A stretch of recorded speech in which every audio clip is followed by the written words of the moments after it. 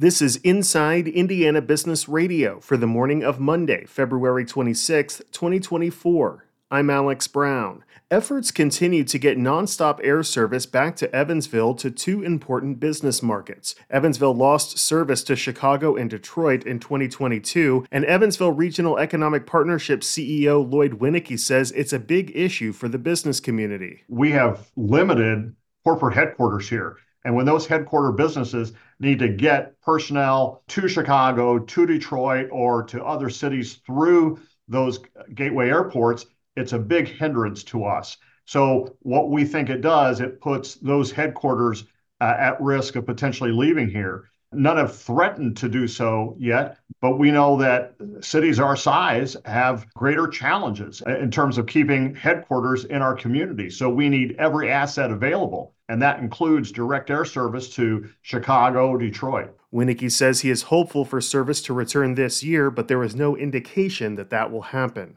The St. Joseph County Commissioners on Friday announced Sharon McBride has been fired as director of the Ducombe Center, a residential correctional facility in South Bend. The move comes amid an investigation launched by the commissioners earlier in the week into a series of allegations including staffing issues, overtime abuse, and improper financial transactions. McBride, who is also a member of the South Bend City Council, came under fire after questions arose regarding the six-figure salary of the center's kitchen director, Dolores Walker, who is also McBride's mother.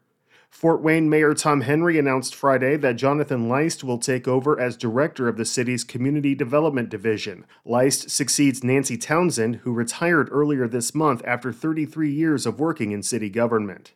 From the number one source for Indiana business news, this is Inside Indiana Business Radio. IBJ Media, Inside Indiana Business, and the Indiana Economic Development Corporation invite you to the Engage Indiana series, presented by CareSource, Indiana University, and Old National Bank. With an unrelenting focus on growing Indiana's economy, we'll dive into each region's unique challenges and distinct opportunities for growth. 9 regions, one goal. Indiana's bold future starts here. Discover more and register at ibj.com/engage. As industry leaders say demand for electric vehicles has slowed, one northern Indiana official says construction of the $3 billion electric vehicle battery manufacturing plant in New Carlisle is on schedule.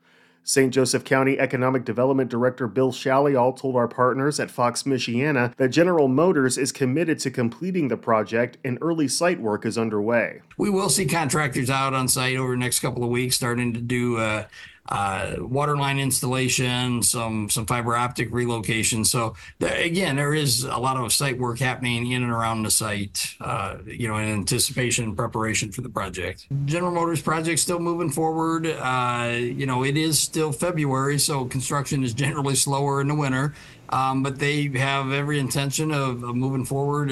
Last June, GM and South Korea-based Samsung SDI announced New Carlisle as the site for the project, which is expected to create 1,700 manufacturing jobs. Shalial emphasized that work on the plant is on track for its expected completion in December 2027.